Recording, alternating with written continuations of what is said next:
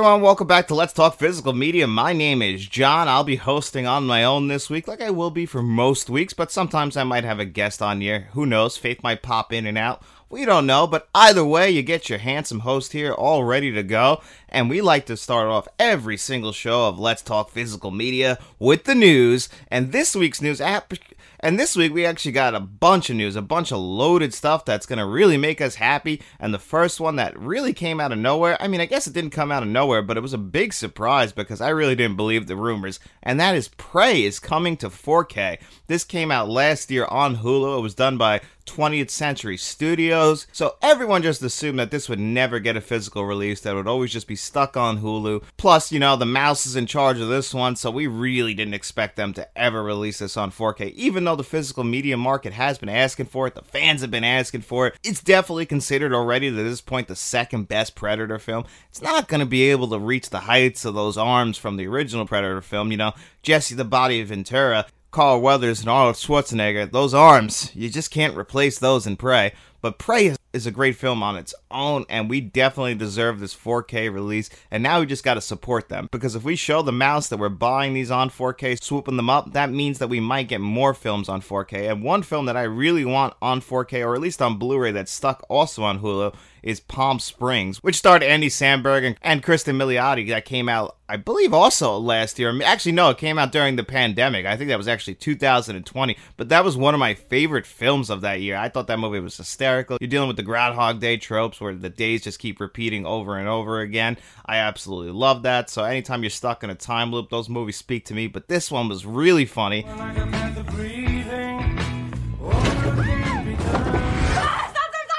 I'm hoping that maybe if Prey does good, we'll get some more of these movies stuck behind the streaming wall on 4K. People have been asking for Barbarian, that's right now stuck on Max. We've been asking for that. And then a movie I've been asking for since it came out was The Empty Man. I would love a release of The Empty Man on Blu-ray or 4K, because that's a horror movie that doesn't deserve to just be stuck on streaming. That movie is too good to not be seen by everyone. So hopefully those movies eventually get their own physical releases. But we got to support the physical media market to show these studios that we will come out and buy these films as long as you release them. And then we also got announcements for November's Criterion Collection releases. And I was kind of tipped off to one of these beforehand, and that was Mean Streets coming to 4K. But either way, I am so pumped for that. We're getting another Martin Scorsese classic in 4K from the Criterion Collection. The last couple we've gotten, which are Raging Bull and After Hours on 4K, have both been phenomenal transfers. And Mean Streets is really the one that put Martin Scorsese on the map. That was his first big hit, his first big mob movie from the 1970s, put Robert De Niro and Harvey Keitel on the map. Robert De Niro really plays just a loose cannon in this movie. One of his first great performances. I absolutely love this movie. It's very raw and gritty 1970s New York. It's not as polished as a lot of other Martin Scorsese's movies would become, but you know, you really see the origins of the guy. You get the needle drops in here, the Rolling Stones. It's all there. Mean Streets is a movie that I cannot wait to see how they clean up on 4K. Every version of this film I've seen before has looked rough, which kind of always added to the charm of Mean Streets, so I'm a little worried about how it's going to look in beautiful, stunning 4K and Dolby Vision that they announced, so I'm definitely really excited about that.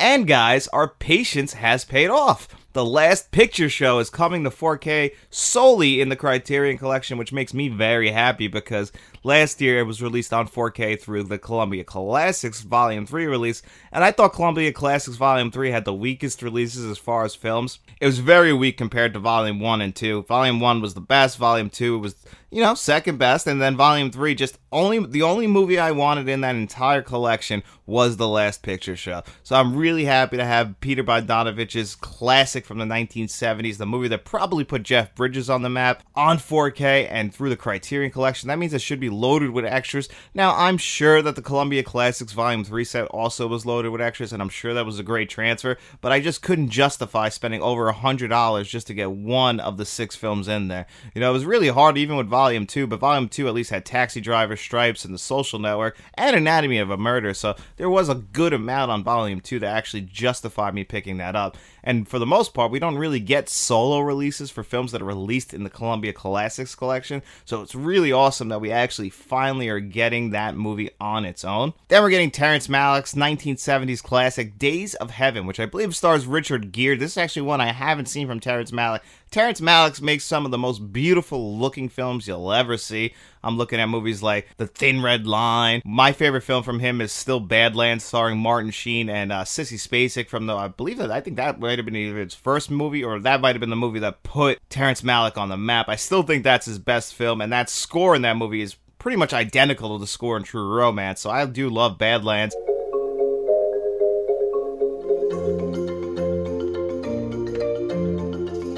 And then another movie that people don't really like, Tree of Life, that came out in 2011, starring Brad Pitt and Jessica Chastain. I thought that movie is probably a masterpiece. Sean Penn's in that as well. I know a lot of people feel like that movie is very pretentious. A lot of his movies do come off very pretentious and a little bit snooty. Snooty. Snooty? Snotty. Snotty. But they always look beautiful. And I'm very excited to see Days of Heaven on 4K because I haven't seen it before. And I'm sure that this movie will translate so well to the 4K platform just because of the kinds of movies that Terrence Malick makes. At least they're going to look beautiful, even if the story can sometimes be, very self-indulgent, very self-involved, and, very much, kind of catering to a certain audience that might not love those types of movies. And I'll admit, I'm very 50-50 on his work. Sometimes I'm just like, okay, come on.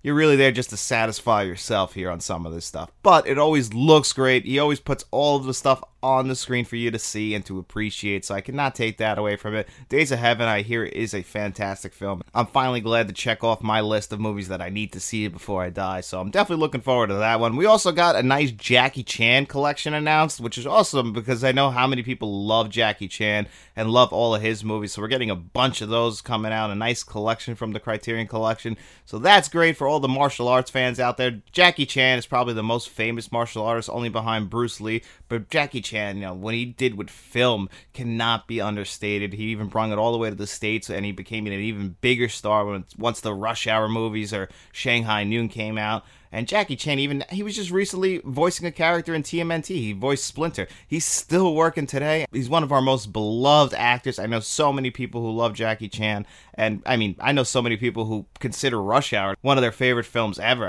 Chris Tucker and Jackie Chan had chemistry that nobody saw coming. We got 3 movies out of that, and the 4th film is also supposedly on the way. We'll see. I hope it comes. I really do miss Chris Tucker. Every time he pops up, which is very rare, I always appreciate him. That's why when I saw him in Air earlier this year, I was like, man, there he is. And he was making jokes. And I was like, there's the old Chris Tucker that I love. Glad to see him back. And then, I got a little off topic there. We were talking about Jackie Chan. But yeah, that Jackie Chan collection is coming. So everyone should be pretty excited about that, especially if you're a Jackie Chan fan. And the last one on the list is La Ceremonie, which I believe I'm pronouncing wrong because there's a couple accents over some letters. So I think I'm pronouncing that wrong. But that's one I've never seen. So maybe I'll grab that one in a sale, but that's not one I'll be grabbing right away to review. A lot of the, between October and November, I'm going to have no money. There is so much good stuff coming out for spooky season, and then November we start to get the Christmas releases. All these studios gearing up for Christmas season, Hanukkah, all the holidays coming up in December. They want to make sure they put their best foot forward, and they want to put out some of their prime releases in time for Christmas. Mean Streets is a big deal. I really can't understate how much of a big deal Mean Streets is, and Prey on 4K is another big deal,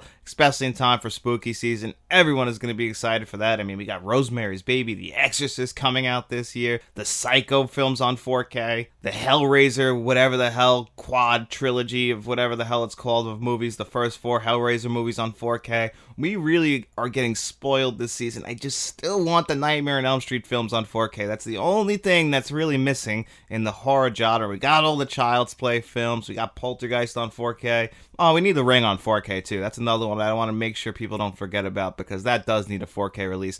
And that movie is shot so beautifully. How has that not gotten a 4K release? Explain that to me. It's The Ring. Do people not remember how popular The Ring was in 2002? I remember. Everybody was talking about it. What happened? Is it because The Ring 2 is that bad? It's nobody's fault that they put a CGI deer in The Ring 2 except for the people who made The Ring 2. That movie is atrocious. Let's just pretend it doesn't exist. And I think most of us had already forgotten that Rings came out a few years ago. So thankfully, let's just pretend that The Ring ended with The Ring, alright? We'll always have the J-horror stuff that was much more successful, but The Ring is still a stone cold classic, and we need The Ring on 4K. But we really are going to be getting spoiled as physical media fans go this October and November, so hopefully those wallets have plenty of money in them. Mine is completely empty, so I'm going to have to whip out the old credit card to buy some of this stuff, which is no problem for me. I've never been ashamed to ruin my credit in the past, so why not? Let's keep doing it. let's keep it going. We got to fill these shelves up. I'm really excited for a lot of this stuff to review on the channel. I mean, I can't wait to talk to you guys about Rosemary's Baby on 4K. I hope it's a good transfer. I don't think it's getting the same kind of hype as The Exorcist, but it really should, because Rosemary's Baby is a fantastic horror film. One of the greatest ever. Roman Polanski's second masterpiece, only behind Chinatown. But anyway, we got a lot of questions this week. A lot of it always pertaining to physical media, so we're going to use that as some jumping off points for the rest of the show, so let's dive right into those. And the first one comes from the 17th year Blu-ray collector, or as his YouTube name says, at Gladiator 006 Maximus, which is a reference to 2000's Gladiator. Are you excited about Gladiator 2? I don't know how I feel about that. What is the weird and bizarre movie you've seen that was so weird you had no words? Well, the movie that traumatized me most came from a request from Uncle V. It's one of our oldest videos on the channel. Me, Matt, and Paige. Paige actually did a couple videos with us at the very beginning. You can go all the way back. I think it's in like our first 5 videos. But he wanted us to watch the movie A Serbian Film. Now, me, Matt, or Paige had never heard of this film. We had no idea what we were getting into. So, we sat down. We even were all going to take notes. Like, okay, we're going to watch a horror film. Let's analyze this like we analyze any other film. About 10 minutes in, we tossed all our notepads to the side. And we're like, what the fuck is going on in this movie? One of the most uncomfortable, strange movies you'll ever watch. That movie left permanent scars on my mind. I still think about that movie. I tell people all the time, like, oh, did you see this movie? It was so fucked up. I was like, no. You don't know what messed up is until you've seen a Serbian film. That movie, the fact that movie exists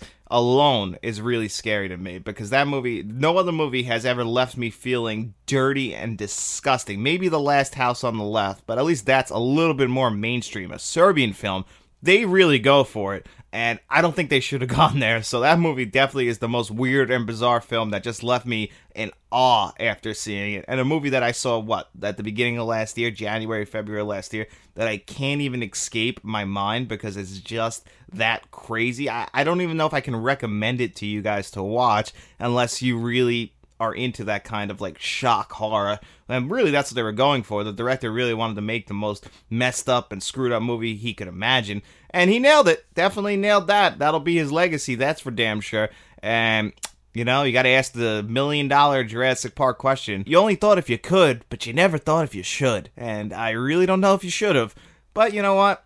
You made a fan out of me? I don't know. I keep bringing it up. I don't know. It's a weird one. See it at your own risk, I guess is the best way to put that. But thanks for that great question. If you could travel back to the 1950s, what 3 things would you take with you? Well, the first thing I'm taking with me is this beautiful OLED TV to my left. I don't know how I'm going to bring it with me. I'll make some kind of backpack mechanism for it. But this is coming with me along with my 4K player, the 2 of them. And then I guess I'm taking a bunch of 4Ks with me, so that's going to get really annoying. So I don't know how I'm going to do that. Maybe I'll just take the TV and I'll stream there. They don't have internet. Wow, I have to really think this stuff through. So I'm taking this in the player. They should still have old outlets back then that work with electricity. I don't know how the world was doing in 1950s. I know it's the early days of TV.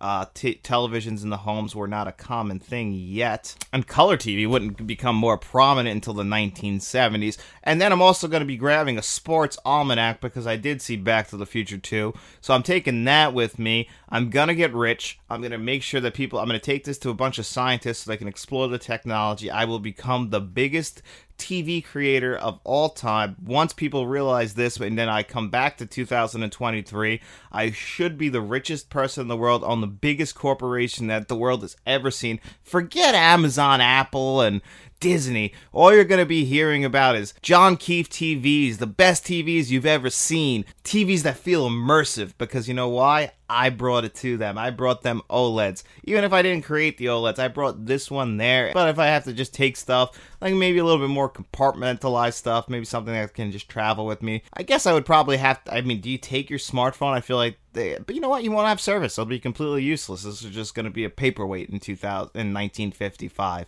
So you really got to think of like what is going to be practical then. Like a lot of this stuff is just not going to make sense in the 1950s. You will be a god to them because they are not going to understand how you have the stuff that you have. It's just going to be really hard for me not to take my entire movie collection back in time with me. But I'm going to tell them about whatever movie's coming out at the end of the year. I'll give them my review ahead of time. Be like, oh, you're going to love this one.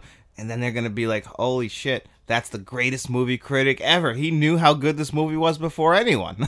Imagine showing up in the 1950s before Touch of Evil came out. They would be shocked if you told them that Orson Welles puts out yet another classic. That's probably what I'm taking back with me. I have to take my TV. You know, I don't have great eyes. I'm not going to work well in the 1950s with their TVs. It just, you know, black and white, all fuzzy, you know, with the rabbit ears on top. I can't do it. I can't. I have to take my 41-inch LG OLED with me. This is my prized possession of my life. Even though I have a 77-inch OLED, I still prefer my 41-inch just because I could sit closer to it. I don't have the best of eyes. And this is my baby, so this is coming with me. I can't live without it. All right, thanks, Kevin. That's Kevin's first question, and we're moving on to the next one, and this one is from Planet Bazar. What is a weird older movie that isn't supposed to be scary but feels eerie and makes you uneasy? I wouldn't say that this movie made me feel eerie, but it definitely made me feel uneasy. And it's not even like it's just a cut of a movie. So Leon the Professional has two cuts. It has the theatrical cut, and then it has the extended cut. Now, the extended cut is the version that they really wanted you to see. The problem is with the extended cut, it's really exploring a little bit more of Leon and Matilda's relationship. Matilda is played by Natalie Portman, and Leon is played by Jean Reno. And there's a big age gap between the two of them. You know, she's about, like, I think 14 years old, and it's kind of talking a little bit about how the director met his wife, who does appear in this movie. He met her when she was, I think, 14 or 15 years old, and they eventually got married. He cheated on his first wife with her, so that makes it a little bit more eerie. And, you know, just the fact that, like, their relationship, it never goes sexual, but it has, like, sexual, like, overtones or undertones to it, where, you know, it feels like they want to go there. Now, Matilda's making all the moves on him because she just doesn't have a grasp on reality correctly. You know, she really lives her life through film and TV, and that's kind of how she perceives the world. So she thinks, as a woman, this is what you're supposed to do with a man. Now, Jean Reno the entire time is pushing her away and saying no, but they do have a very close relationship. They even share a bed at one point in the extended cut. Now, all of that stuff is cut out of the theatrical cut. That one is really just concentrating on more of a friendship and how he's training her to become an assassin like he is. So I always say steer clear of the director's cut and just watch the theatrical cut. I did get some pushback on that on Twitter, though, because I had people saying, you know, that's kind of just like an American thing to feel uncomfortable with that. In countries like France, that's more accepted, you know, like having that big age gap. And, you know, that's kind of what the director was saying to begin with was, you know, this is just something that's not normalized here in America. But I can't lie and say that it doesn't make me feel uncomfortable to see those scenes. And if it was up to me, I would say just watch the theatrical cut, avoid that, because it did make me feel a little bit dirty after watching that, if I'm being a bit honest with you guys. Watch Leon the Professional, because I still think that is a 1994 classic film that I absolutely love. Just don't watch the extended cut. Believe me, if you want to try it once and see what I'm talking about, give it a try. Maybe you like it. Maybe you think I'm way off base on this one. Wouldn't be the first time, so definitely check that one out. But if you're going to be checking it out, make sure you check it out on that 4K because it is a big improvement over the Blu-ray. And thank you for that. I really do appreciate that question. And the next Kevin L. question is, what is the most embarrassing moment of your life? Well, there's actually a couple of them. Most of them revolve around me falling in very public places. When I was in 6th grade, I believe this was 2002, it was about just after 9/11, so the Statue of Liberty was still kind of shut down. You couldn't really go in there, but we took a field trip to Ellis Island and to the Statue of Liberty, and there was a big flight of stairs. I mean, we all went there, the entire 6th grade class. It was like 400 of us, if I'm correct. I can't remember correctly. I mean, I can't remember 100%, but there was a big flight of stairs outside, very windy day, and I lost my footing, and I fell down the entire flight of stairs. I mean, it was a lot of stairs. I even at one point hit a flat spot and somehow kept rolling, and I mean, by the end of it, it was really bad, and everyone actually thought that my Aunt Stephanie pushed me down the stairs, so that created a very awkward moment as well. So not only was I embarrassed, but now everyone thinks my aunt pushed me down the stairs. So it was very traumatizing. It's something I will never forget. I know my aunt's still traumatized by it as well, just because You know, they thought she pushed me down the stairs at the Statue of Liberty, so you can't really get more embarrassing than that. But another one for me, very similar situation. If you guys have ever seen the back of like a supermarket or a Walmart or something like that, they have those loading docks that they back up the tractor trailers into, and then to the left of the doors is usually just a regular door for human beings to walk down a flight of stairs. But they're very close together. And I remember I worked at a supermarket in my life and all that stuff, but I don't remember why I was at a supermarket at this time. For some reason I was there, and the loading docks were all open, and so was the door, so they all kind of just looked like the same kind of door. So I walked over to one of the loading docks, and I was expecting the stairs to be there, so I took one step off, and then I did about a 10-foot drop straight to the ground. I mean, I'm in front of everyone also, and I had to pretend like I wasn't in excruciating pain. I've broken every single bone in my hand. I sprained my arm. I was a mess, all cut up. I was just incoherent at the moment just because I first of all, it was complete shock. I just put my foot out expecting stairs. Instead, I fell face first into the freaking ground. So that really came out of nowhere. And then, you try and regain your composure because you don't want everyone there to like be laughing at you. First they're concerned, and then once they see you're okay, then they all start laughing like, how could you do that? What a fucking moron. And I'm thinking, yeah, what a fucking moron. I think I need to go to the hospital though, because I'm in a lot of pain right now. They're surely broken! I did not expect to fall head first into the ground. Can somebody take me somewhere to get some help? Meanwhile, I'm getting laughed at. You're trying to cover it up because you're just really embarrassed. Who expects to fall that fast to the ground? I sure didn't. I've fallen down many a flight of stairs in my life, so that's not really something that's uncommon. It's been a while, though. It's been since I've fallen down a full flight of stairs. Every once in a while I'll trip and fall down my back stairs, but it's only like 3 or 4 steps. No big deal. But since I fell down a full flight, it's been a few months. I might have to go to an office building and rectify that situation. So thank you, Kevin. That's a great question. Always love to talk about the embarrassing moments in my life. And believe me, there are plenty. I can make a top 10 list out of that one. But I think those are my top 2 just because it's always embarrassing to fall in front of people. Who likes to fall on their face in front of people? Yeah, you always try and do that thing where you just get back up. Oh, God, no, I planned that. It was all a big joke. I didn't mean... Fall? What? And this one is from Rogue1677, and he asks, what is the most uncomfortable movie you've ever seen? So I kind of answered that already with a Serbian film. I thought that was probably the most uncomfortable movie I've ever seen. Same thing with Leon the Professional's extended cut. That was a very uncomfortable movie as well. But I have had other movies that have left me feeling a little bit like, oh, man, I don't know if I'm enjoying this. This feels weird. Dario Argento's Phenomena I watched earlier this year for the first time on 4K. I don't really know what was going on in that movie still. I really have a hard time telling you what the plot of that film is. It's a beautiful looking movie, but there are so many scenes with bugs in that movie, and bugs just make me really uncomfortable. I actually have a hard time with movies like Eight-Legged Freaks or Arachnophobia. Arachnophobia, the entire time I'm watching that movie, I am extremely uncomfortable watching that. Anytime you include bugs or an overwhelming amount of bugs in a movie, for me, that's it. I cannot handle that. So Arachnophobia, the entire time I'm watching that movie, I'm just very uncomfortable. But Phenomena had that same exact experience with a bunch of bugs. So anytime there's an overwhelming amount of bugs in a movie, that's really going to be the thing that pushes me away. I can't handle bugs, even in real life. I'm not a big fan. Even bees. Like, people are like, oh, bumblebees, they're not really there to harm you. I will scream like a girl and run off anywhere to get away from a bee. I just do not like bugs. Other than flying, that's probably my biggest fear, or just bugs in general. I mean, ants don't really do it for me. Like, I don't really get too scared of them. I get it. They're just there to do their jobs.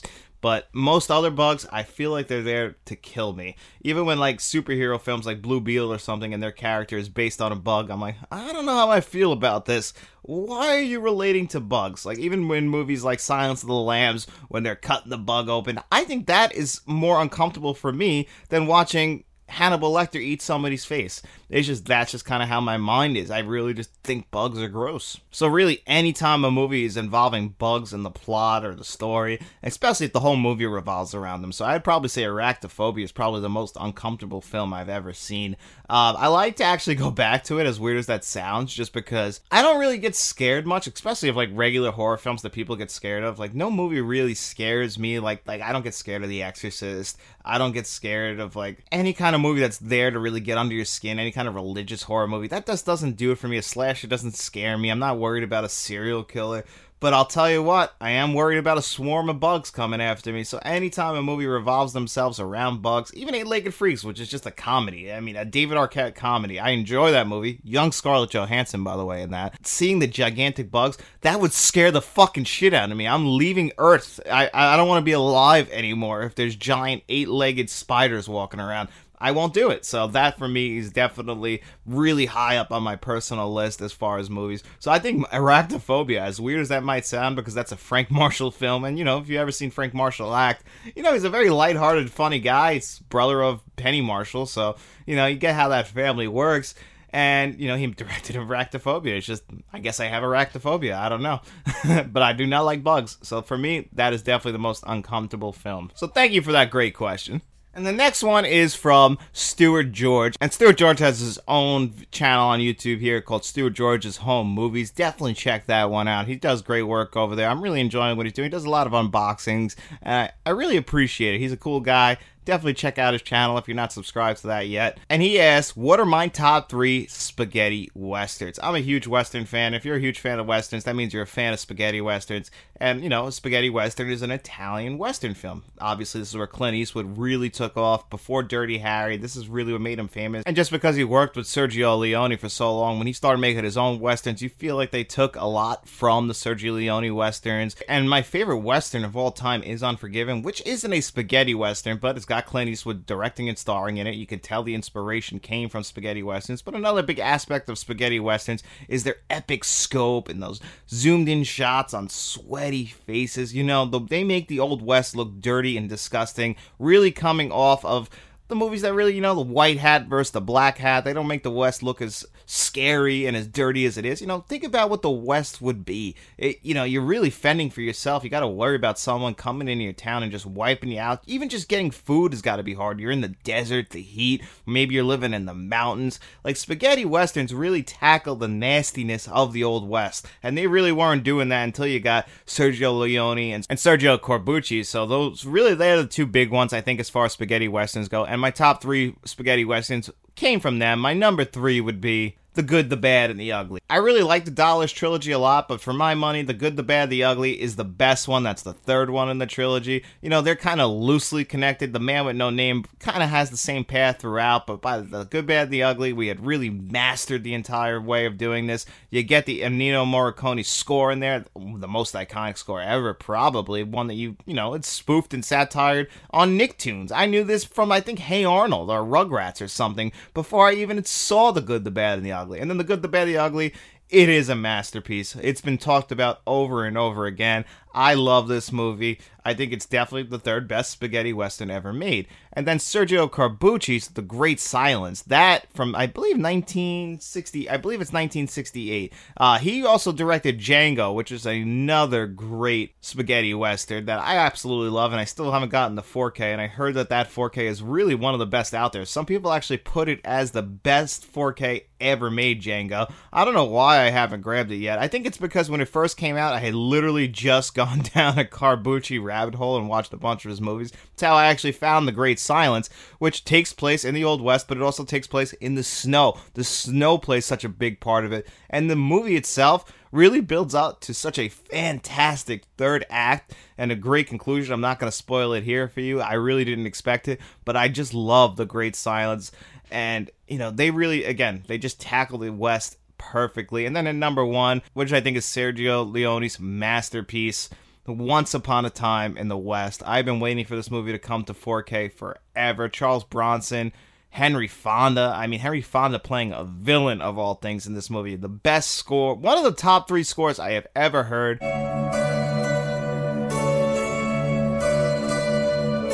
Because it's not just the movie, it draws you in emotionally. It looks beautiful. It sounds incredible. And this movie came out in the 1960s. It's a damn masterpiece. That is obviously the best spaghetti western of all time. My 2nd favorite western ever made, only behind Unforgiven. I would love Once Upon a Time in the West to get a 4K release. It absolutely deserves it. It's a fantastic film. And that score, man, I really can't undersell how good the score is. And just seeing Henry Fonda play a villain, that really was America's sweetheart. The guy from Casablanca is playing a villain. Obviously, Charles Bronson always plays a badass. He plays harmonica in this one.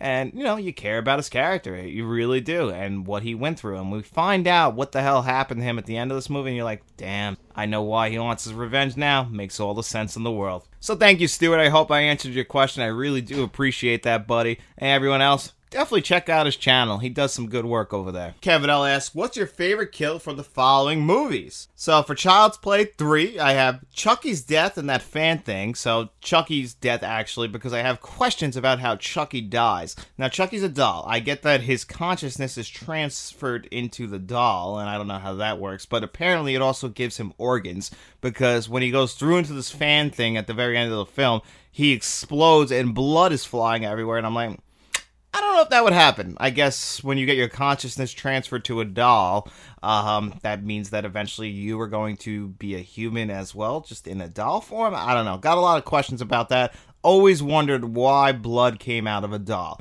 So I have to still go with that kill. Child's Play 3, I think, is actually one of the weakest in the original trilogy. It is the weakest in the original trilogy, but it's still better than Seed of Chucky overall, and it's probably down near the bottom in the franchise. It's still good, but the time jump and the fact that it came out less than a year after Child's Play 2, it just makes no sense. Halloween 4, I have Kelly's death. That's the daughter of the one cop in this movie. And because it's an homage to the first Halloween movie, just a little bit more gory. In the first Halloween movie, you know how Michael Myers pins the guy to the wall? There's no gore in it. But in this movie, we see the stake or whatever the hell that is go through her entire body, and then she's pinned on the wall. So Halloween 4, I always felt like took a lot of cues from the original Halloween movie. It's like they wanted to bring Halloween to the 80s, turn up the gore a little bit, make it a little bit more fast-paced. We sprinkle a little bit of cocaine on that one, and we put it out to the world. And I love Halloween 4. I think it's honestly one of the best in the franchise, and that kills the best one in that. Nightmare on Elm Street 5. I just rewatched this movie. I used to like this movie more until I rewatched it this time. I'm like, this plot is a little bit incoherent. Freddy's banging out one-liners like crazy, and the best death scene in this movie is this motorcycle scene on the highway. And while he's doing the killing, he just won't stop banging out one-liner after one-liner. It's still the best kill in the movie, but I do think that A Nightmare on Elm Street 5 is one of the weaker movies in the entire franchise. Feels the need for speed. Final Destination 2. Now, there is a lot in this one. The opening scene is iconic. Obviously, a lot of us are still scared to drive behind trucks hauling trees just because of what happens in this movie. Sets off one of the worst car accidents you'll ever see in film history, and that all started here in Final Destination 2. But if you want to pick one individual scene, I have a couple. I really like the scene when the guy who wins the lotto, and, he falls out of his... he goes down his fire escape, he thinks he survived, and then the thing goes right through, like the spike goes right through his eye. That is brutal. I look away every single time. The death in the dentist office with the birds and everything, that's another one that's really scary. And really uncomfortable. Honestly, Final Destination 2 is probably the best in the franchise, in my opinion. A lot of the death scenes are great. Some of them are silly, like the one girl complaining about how loud the jackhammer is while they're trying to get her out of the car. And, then he does it again, the airbag goes off, and then we see that the back of the tree goes through her head. That's brutal as well. So Final Destination 2 is probably the most brutal in the entire franchise. If I had to pick, though, I still want to pick the opening scene because, Death is the killer, and Death chose to kill all of them that day. They just got around it. And Leprechaun 3. So I don't really remember Leprechaun 3, so I'm not going to answer that one. I have to do a full revisit of the Leprechaun franchise. Those were definitely blockbuster rentals for me that I haven't revisited in a long time, except for the first one, just because of Jennifer Aniston, and it's the original. I wanted to see if I liked it. I did see the WWE Films version with Hornswoggle, and I do not remember liking that. Good casting, I guess, but I don't remember liking that movie. The Leprechaun series, I feel like, has always been taken not that seriously, and they don't even take themselves seriously, but they are fun movies. And, if you want something to watch in the spring as far as horror films go, you can do worse than watching the Leprechaun films in March, so maybe I'll revisit those then. And then Friday the 13th, Part 4, I have to go with Crispin Glover's death scene. First of all, I was hoping he would die throughout the entire movie after he did that dance. But then, he's in the kitchen, he's talking about a corkscrew, and then, of course, what happens? He gets, I believe, a corkscrew through the head. So I'm going to go with his death scene. Obviously, it's like a prosthetic. It's not his head that's getting destroyed, but whoever, I think it was Tom Savini actually did these special effects on the Friday the 13th Part 4 is the final chapter. That was supposed to be the end of it. Then we got a new beginning, and then obviously we get Jason Lives, which is the best in the franchise, and that's when we get our first glimpse of zombie Jason. But The Final Chapter is a really damn good, enjoyable film. That's really where we get Tommy Jarvis the first time, and that really would become the main, I guess, antagonist to Jason, if Jason's the protagonist. I mean, or you flip-flop him. I don't know how you look at these films. I feel like we're all rooting for Jason at the end of the day. We want to see Jason just lay out body after body, and he sure goes on a killing spree in a lot of these movies, and The Final Chapter is no different. And then the, Texas Chainsaw Massacre 2003. I have to go with the suicide scene at the very beginning of this movie that really sets everything off, mainly because I didn't expect that. I bought this movie on DVD in 2003. I think I was 11 years old, so maybe it was 2004, so maybe I was 12. Either way, I did not expect that. And one thing about the Texas Chainsaw Massacre 2003, yes, the original Texas Chainsaw Massacre really captured that summer heat, but 2003 I think even did it a little bit better, mainly because they put a filter over the camera, but everybody looks sweaty and disgusting. And like when she fires that bullet through her head and kills herself, you can almost smell the dead body rotting in the back of that van just because of all the flies flying around. And you just know that Texas summer heat, that humidity, it's fucking disgusting. And you just know that you could smell it in your nose. It is gross. And that movie captured that perfectly. And 2003's Texas Chainsaw Massacre, I personally like more than the original. I know that's a sin. I know that. But I gotta tell you my truth, and that's my feelings on the matter. I like that movie. I'm not a big Texas Chainsaw Massacre guy as it is. I am excited to play the new Texas Chainsaw Massacre game that is on Game Pass right now. Me and Matt are actually, at the time of this recording, we're going to play that tonight. I'm looking forward to it, even though at AEW, somehow, Leatherface came out. And if you guys were watching wrestling back in the early 90s, I was, born in the early 90s, so I only saw this in replays. But a RoboCop was at a WCW show in the early 90s to help Sting win the world title. Well, this week, to help Jeff Hardy, I believe it was, we had Leatherface come out, which makes no sense. Leatherface is a serial killer. He's a murderer. Wrestlers don't kill each other. They threaten to. They break a lot of laws, but they do not kill each other. And Leatherface was out there to just murder motherfuckers this week. He's got his suit on. He's flipping the chainsaw around. I don't know what they were thinking. I get it. It's tied into the game. It's an ad. But my God, that's taking wrestling a little too far. Wrestling's supposed to be silly as it is. Think about it. It's like, I'm gonna fight you at the pay-per-view in 4 weeks. Not now. Right now, we're just gonna cut promos on each other, and then we'll pick this back up next Monday. But this is a little ridiculous. You're going too far when we start crossing horror genre and wrestling. I don't know if it works, but either way, I fucking laughed. I thought it was still pretty damn funny. I'm not gonna sit here and lie to you guys. And then the last one is Freddy vs. Jason. You have to go with the iconic bed scene. I actually was watching a behind the scenes about how they did that this week, and I think, that's iconic, how Jason just folds up the bed to murder that kid. That is iconic. Freddy vs. Jason is 20 years old this year, if you could believe that. I was shocked to find that out. I can't believe how old I am. I remember when that movie came out, I saw it in theaters. I had that poster on my wall for like 7 years. I loved Freddy vs. Jason when it came out. I mean, it's very 2003 when you rewatch it. You could just see all the tropes of the time. But it's still, for a crossover film, I don't think we could have done better than that. I really, in worse hands, that could have been really mishandled, and I expected that movie to be mishandled. They'd been teasing it for so long. It was so hyped, and for the most part, it lived up to it. I love Freddy vs. Jason. Happy birthday, Freddy vs. Jason. And then our last question of the week, and it's also from Kevin Allen. He asked, how would you rank the following franchises? He asked Lord of the Rings, Halloween, The Dark Knight Trilogy, Planet of the Apes, RoboCop, Jurassic Park, Back to the Future, Star Wars, John Wick, and Lethal Weapon. I also made a list out of these. Now, we're ranking the entire franchises or trilogies, so, you got to take into account that some films are worse than others, even if they have classic films in there. The whole thing, we're looking at it as a whole, and some of these have some real duds that I can't put any lower. So I'll start from the bottom and work my way up. At the very bottom, I have RoboCop, because RoboCop, the 1987 RoboCop, is one of my top 10 favorite films ever made. Paul Verhoeven's masterpiece. Peter Weller starring, Nancy Allen starring, Kurtwood Smith. I love him in that movie. It's still my favorite movie role for him, and he's, that's Red Foreman. I still love him in RoboCop more. One of the best 80s villains out there. Can you fly, Bobby? Love that movie. RoboCop 2 and 3 are awful, and the remake from, I believe, 2014 is just as bad. In my opinion, I think you should have stopped at RoboCop 1. I think you missed the point of what RoboCop was.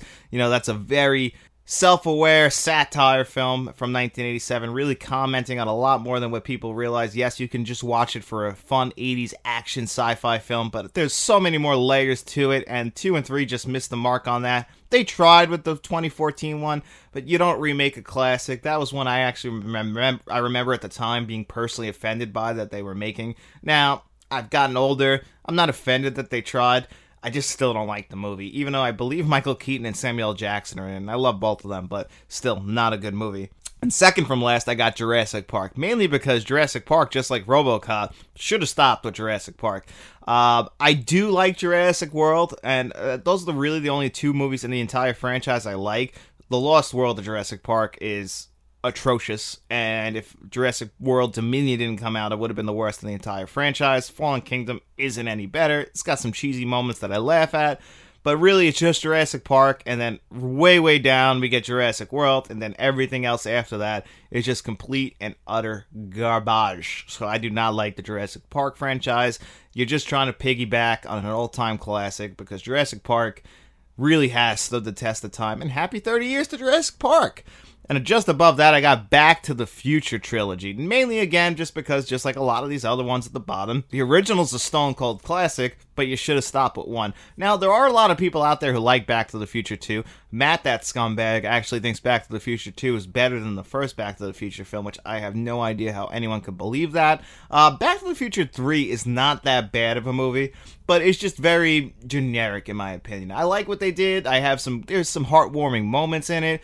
I think Mary Stuhlbarg is in that, and she's great. You love her and Christopher Lloyd's relationship. Obviously, Michael J. Fox is still great, but the problem is that those 2 films, which were filmed back to back, by the way, just do not compare to the original Back to the Future film. They just don't get that close. Back to the Future is one of the greatest films of the 80s. I actually might review the entire trilogy on 4K before the summer's over, because I think those are summer staples. The only reason I haven't is I'm just really not looking forward to revisiting Back to the Future 2 and 3. I want to watch Back to the Future. I love that movie. I think that's a classic of the 80s, but 2 and 3 just don't do it for me. And then just above that, I have Planet of the Apes. Now, if we were just talking about the original Planet of the Apes and the Planet of the Apes trilogy that came out, Rise of the Planet of the Apes, Dawn of the Planet of the Apes, The War of the Planet of the Apes, the Matt Reeves trilogy, I would definitely put this way higher, but we also have to talk about the sequels to the original Planet of the Apes from the 1970s, which are a real mixed bag. Some are good. They're all pretty entertaining. It's also fun to go back and watch these 1970s like action sci-fi films and see what they were really doing back then, because it's just so different from what they did in the 80s and 90s. They just had less money and they didn't have the effects that they would have in the 80s. So a lot of these practical effects can look bad, but really for the most part they do stand out and they are pretty damn impressive. The films themselves, though, some are just really bad, so I can't put this any higher just because of the sequels to the original Planet of the Apes movie. But you could argue that there's at least 3 classics in this entire Planet of the Apes franchise. The first one, the original one from the 60s, is still obviously the best, just because of that twist ending. And then just above that, I have Lord of the Rings. Now, Lord of the Rings could be higher, but if you're talking about the entire franchise, so I'm looking at the Lord of the Rings trilogy, and I'm looking at the Hobbit trilogy. The Hobbit trilogy, I don't really enjoy. I've only seen them once. I remember being just criminally bored. They stretched those movies out for no reason. I think you could have got 2 great movies instead of 3 generic and kind of plain movies, in my opinion. They were actually playing around with the frame rate back then, which I did like. I remember people didn't like that. I thought it looked cool. I wish that they would have done more of that. Peter Jackson was trying out new technology. I always like that. It makes it stand out and feel different. That's not one of my complaints. I just thought that I just thought they were boring. And in comparison to the original 3 Lord of the Rings movies, which are classics, some of the best films ever made. I watched those movies earlier this year for the review on the channel, and I'm dying to go back and watch them again. I just don't have time. It took me a week to watch them last time just because I want to watch the extended cuts, but I don't have the time to sit down and do it again. I really wish I could, but unfortunately, just don't have the time. And then just above that, you got the Halloween franchise, and the Halloween franchise is another one that is just fantastic, but there's a lot of misses in there. They are very inconsistent. You got classics like the first 3 Halloween movies are all great. The original is obviously one of the best horror films ever. 2's good. Season of the Witch is my favorite. Halloween 4 is awesome. 5 is alright. 6 is terrible. H2O is awesome. Resurrection is terrible. The Rob Zombie movies, I personally don't like them, but I know people who do. And then we get the David Gordon Green trilogy, which really was doing so good. You were doing so good with Halloween 2018 and Halloween Kills, and then, my God, you shit the bed so bad with Halloween Ends. That movie is dog shit. I cannot believe how bad that movie is, and it really still disappoints me this day. I was talking to Matt this week, and he said he had never been more let down by a film than he was with Halloween Ends, and I don't blame him. Just above that is John Wick. I can't put it any higher yet, just because it's still new, still too new, and still fresh in my mind, and I think John Wick 1 and John Wick 4 are the two best in the franchise.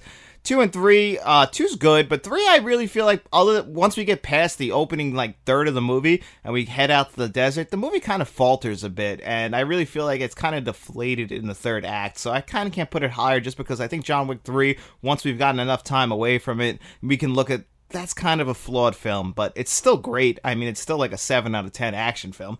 Just above that, I got Lethal Weapon. I love all 4 films in this franchise. Lethal Weapon 1 is a classic. I watch every single Christmas. And then, of course, it sends me down a rabbit hole where I have to watch Lethal Weapon 2 and 3. And then every 3 or 4 years, I'll watch Lethal Weapon 4. I still enjoy Lethal Weapon 4. I grew up really loving that movie. That's really where we first discovered Jet Li. Chris Rock is great in that movie. You get some good laughs in that film. Obviously, Mel Gibson and Danny Glover are a little bit older. They're not at their peak there, but, you get some great scenes, the highway scene, so I really loved Lethal Weapon 4 films. And then, obviously, at the top, I have the Dark Knight trilogy. This is one of the closest we've come to completing almost a perfect trilogy. I think Batman Begins is the best. Then we go down a little bit with the Dark Knight, and then the Dark Knight Rises. I enjoy it a little more each time I watch it, but I still don't love that movie. It still has a lot of plot holes that it's just too hard for me to look past, but still a great film. So anyway, guys, I hope you guys enjoyed this week's show. That's my last question. That's the last question from Kevin L. Everyone who sent questions in this week, I really, really appreciate it. Thank you all so much. If you want to leave some questions for next week's show, make sure you do that in the comments section, or look for the post that comes out on Wednesday where I will ask you guys to leave questions for this week's show. And while you guys are down there leaving your questions and comments about this week's show, make sure you like this video and subscribe to the channel. And if you're listening to this on podcast form, make sure you head over to YouTube, subscribe, like the video, and leave your questions for next week's show. I can answer them here on air. And anyway, guys, after you're done doing all of that, I just want you guys to get out into the streets and tell your friends about us, and then enjoy your week. We'll be seeing you around.